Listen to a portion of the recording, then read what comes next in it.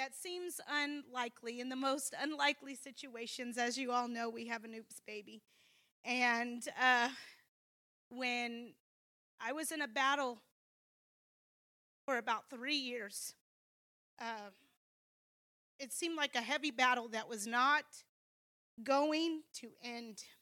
And I think you guys know that, as the last time I ministered, you guys got a little piece of that. And it did not seem like that battle was ever going to end.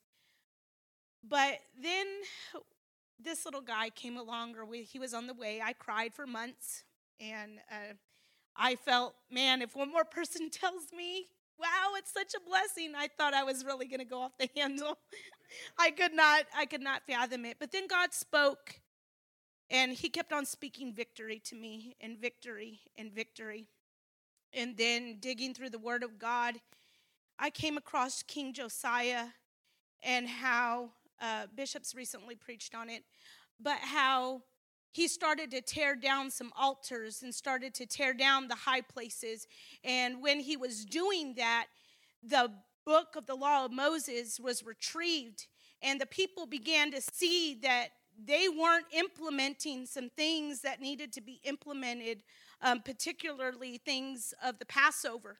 So they started to prepare for the Passover. And the Bible says that in the days of Josiah, there was the most greatest Passover that had ever been since the days of the prophet Samuel. And I don't know, church, but that just speaks volumes to me, because the Passover represents the blood.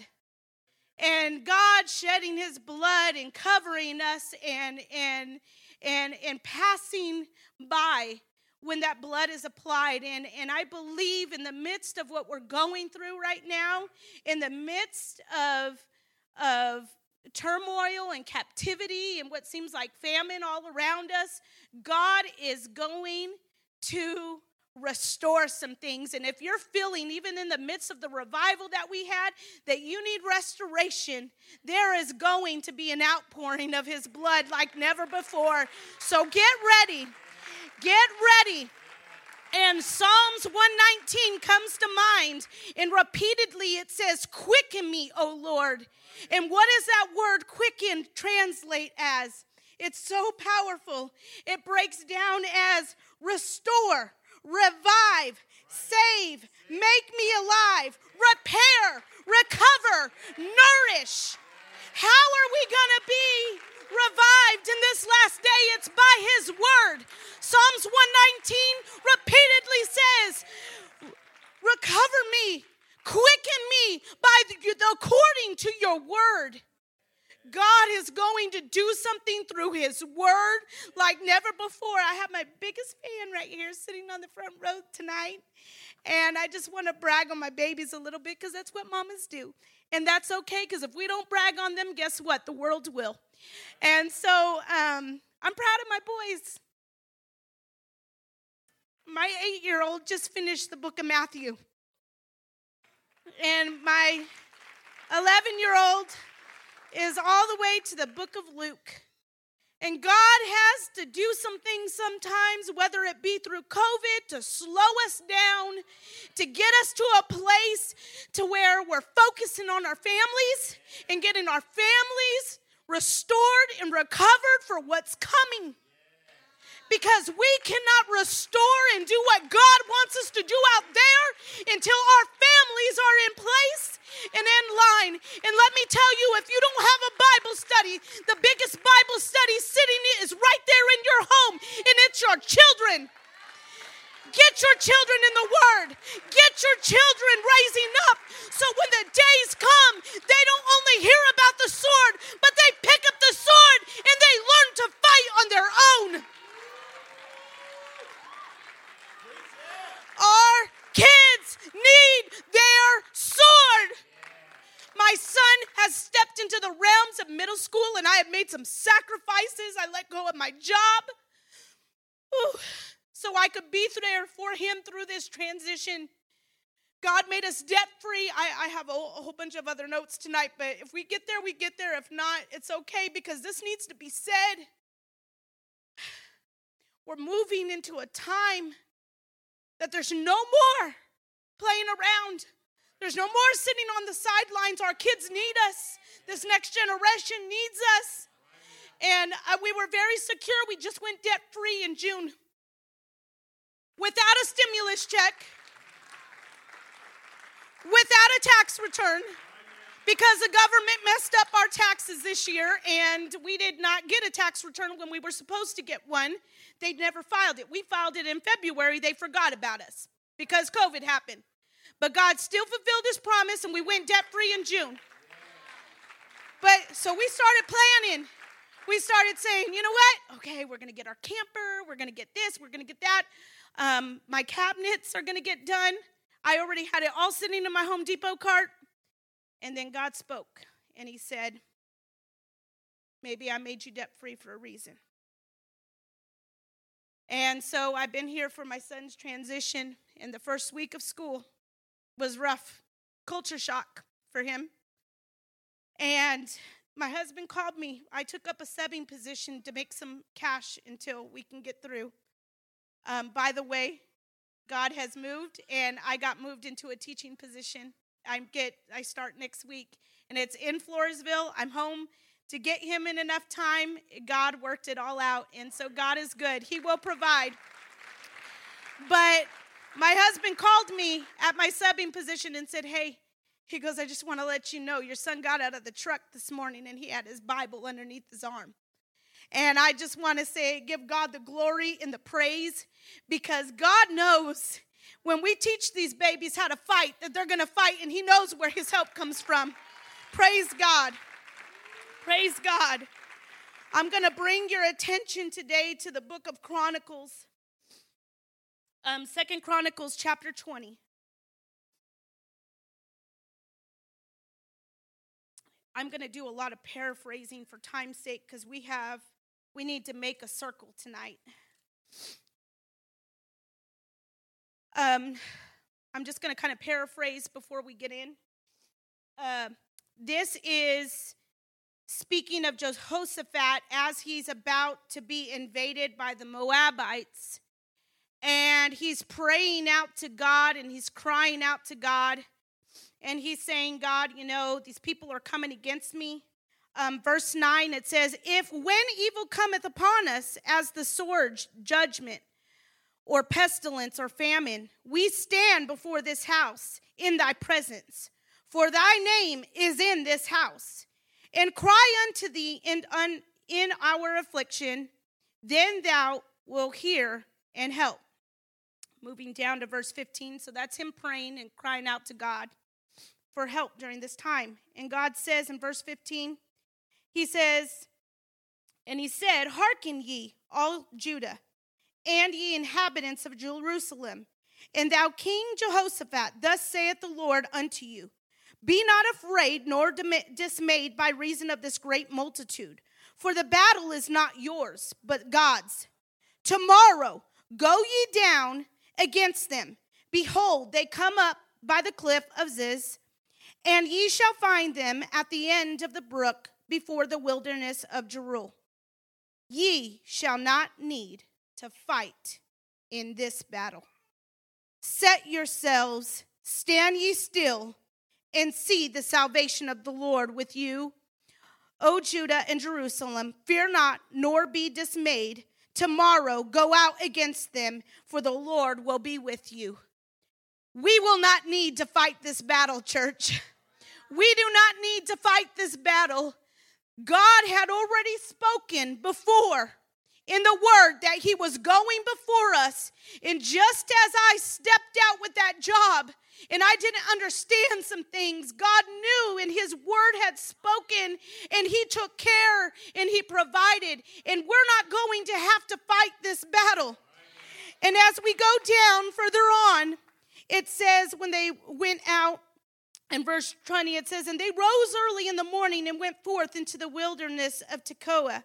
And as they went forth, Jehoshaphat stood and said, hear me, O Judah, and ye inhabitants of Jerusalem.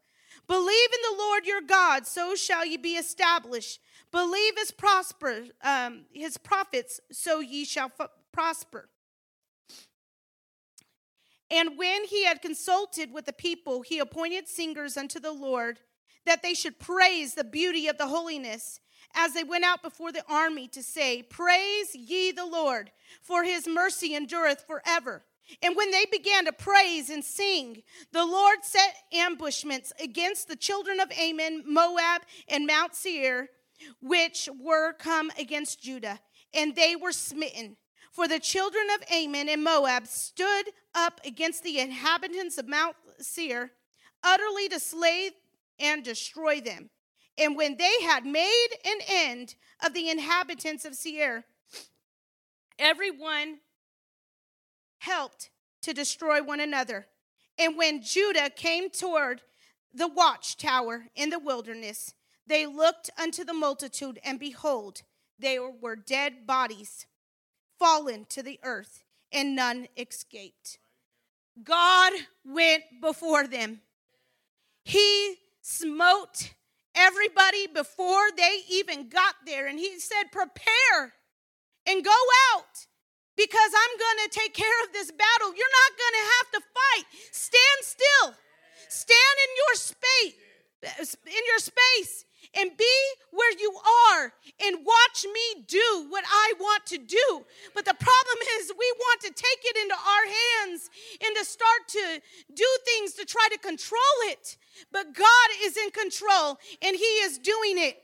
And when Jehoshaphat and his people came to take away the spoil of them, they found among them in abundance both riches and dead bodies and precious jewels.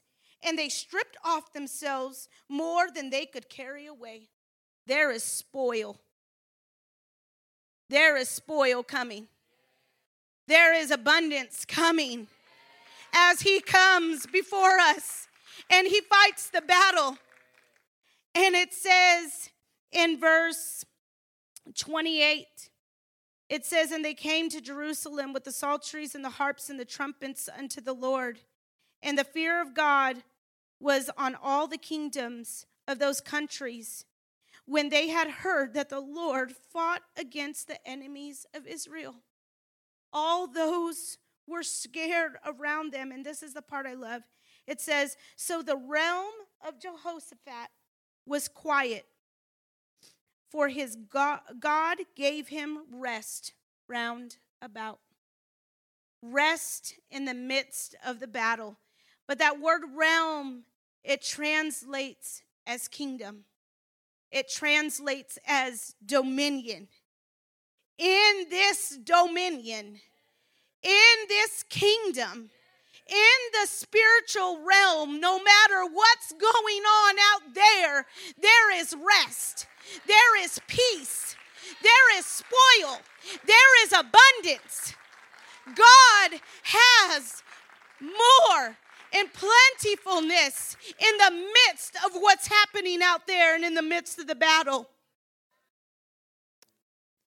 You know, David fought many battles in the first Kings, I believe, chapter 5, verse 1 through 4. We won't go there, but it talks about how David could not build the temple because in his day the battles were all around him. He was surrounded by battles, and the Bible uses the same word there. He says, But I have given Solomon rest. I have given him a time of rest so he could build the temple. And there's things that are happening in the spiritual realm right now, in the dominion, in the kingdom. Not out there, but in here, where he is building things. He's allowing his temple, if you will, spiritually to be built. And then later on in that same chapter, it talks about, and when they all met together in the temple, how the Shekinah glory came down and the presence of the Lord filled the place. God is good, church, and he is taking us to a place of abundance. In Genesis chapter 37, we can skip there real quick. I think we have some time. Hopefully. Genesis chapter 37, Joseph has a dream. and he goes before his father. And he foresees some things. He dreams some things that are about to come. And it says in verse 8, and his brother said to him, shalt thou indeed reign over us? Or shalt thou indeed have dominion over us? And they hated him yet the more for his words in his dreams. And he dreamed yet another dream, and he told it to his brother, and behold, I have dreamed a dream more, and behold. And he begins to tell him about his dream. He said, shall you have dominion over us? His father rebuked him for it. There's some people, is this body truly going to have dominion? Is dominion really coming for this body? Is dominion really happening? But God is good. Something that struck me is that his father, even though his father rebuked him, the Bible says that his father observed his sayings. So something lets me know that kind of internally he felt like something was there, like something was coming to pass, but because of the pressure and because of things around, obviously his other sons, he didn't really want to voice that. And I think that we're in a spot to where God is wanting to do some things, and there's obviously some people talking. But there are some who are discerning that something is going, and it was coming. Because in the midst of trial, there was a season of plenty being prepared for a time of famine.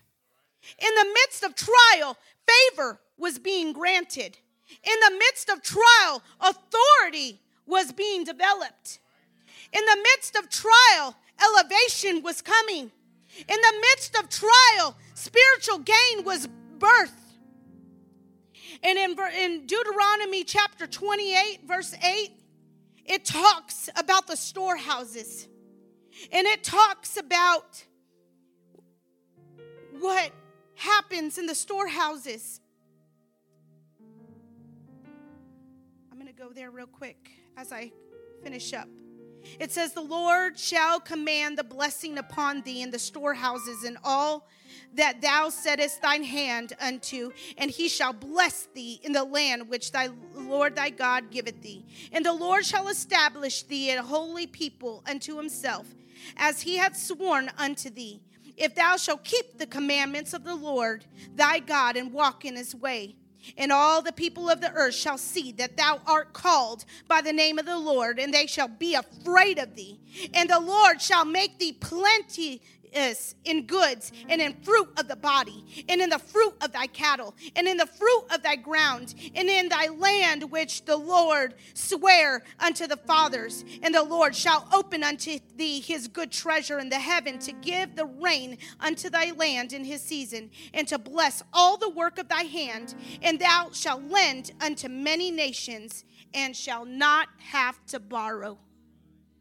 In the midst of trial, in the midst of famine, in captivity, God is bringing abundance. He is bringing abundance. Because another example is when Judah was about to go into captivity, into Babylonian captivity. In Jeremiah chapter 24 and 5, you can go back and read it. It says that God took them into captivity for their good. And that stuck out to me, for that good, because in captivity, a promise was being made. A Savior was being birthed. A Savior was rising up. A people was being prepared to be delivered. And the law was being fulfilled. Spiritual, emotional, and physical healing was on its way. Salvation was being birthed. And in the midst of all of this, church, God is giving abundance. He is giving abundance. And I just want to give him glory and praise today. Because God is doing something in your families. He's doing something in your homes. He's going to financially bless you.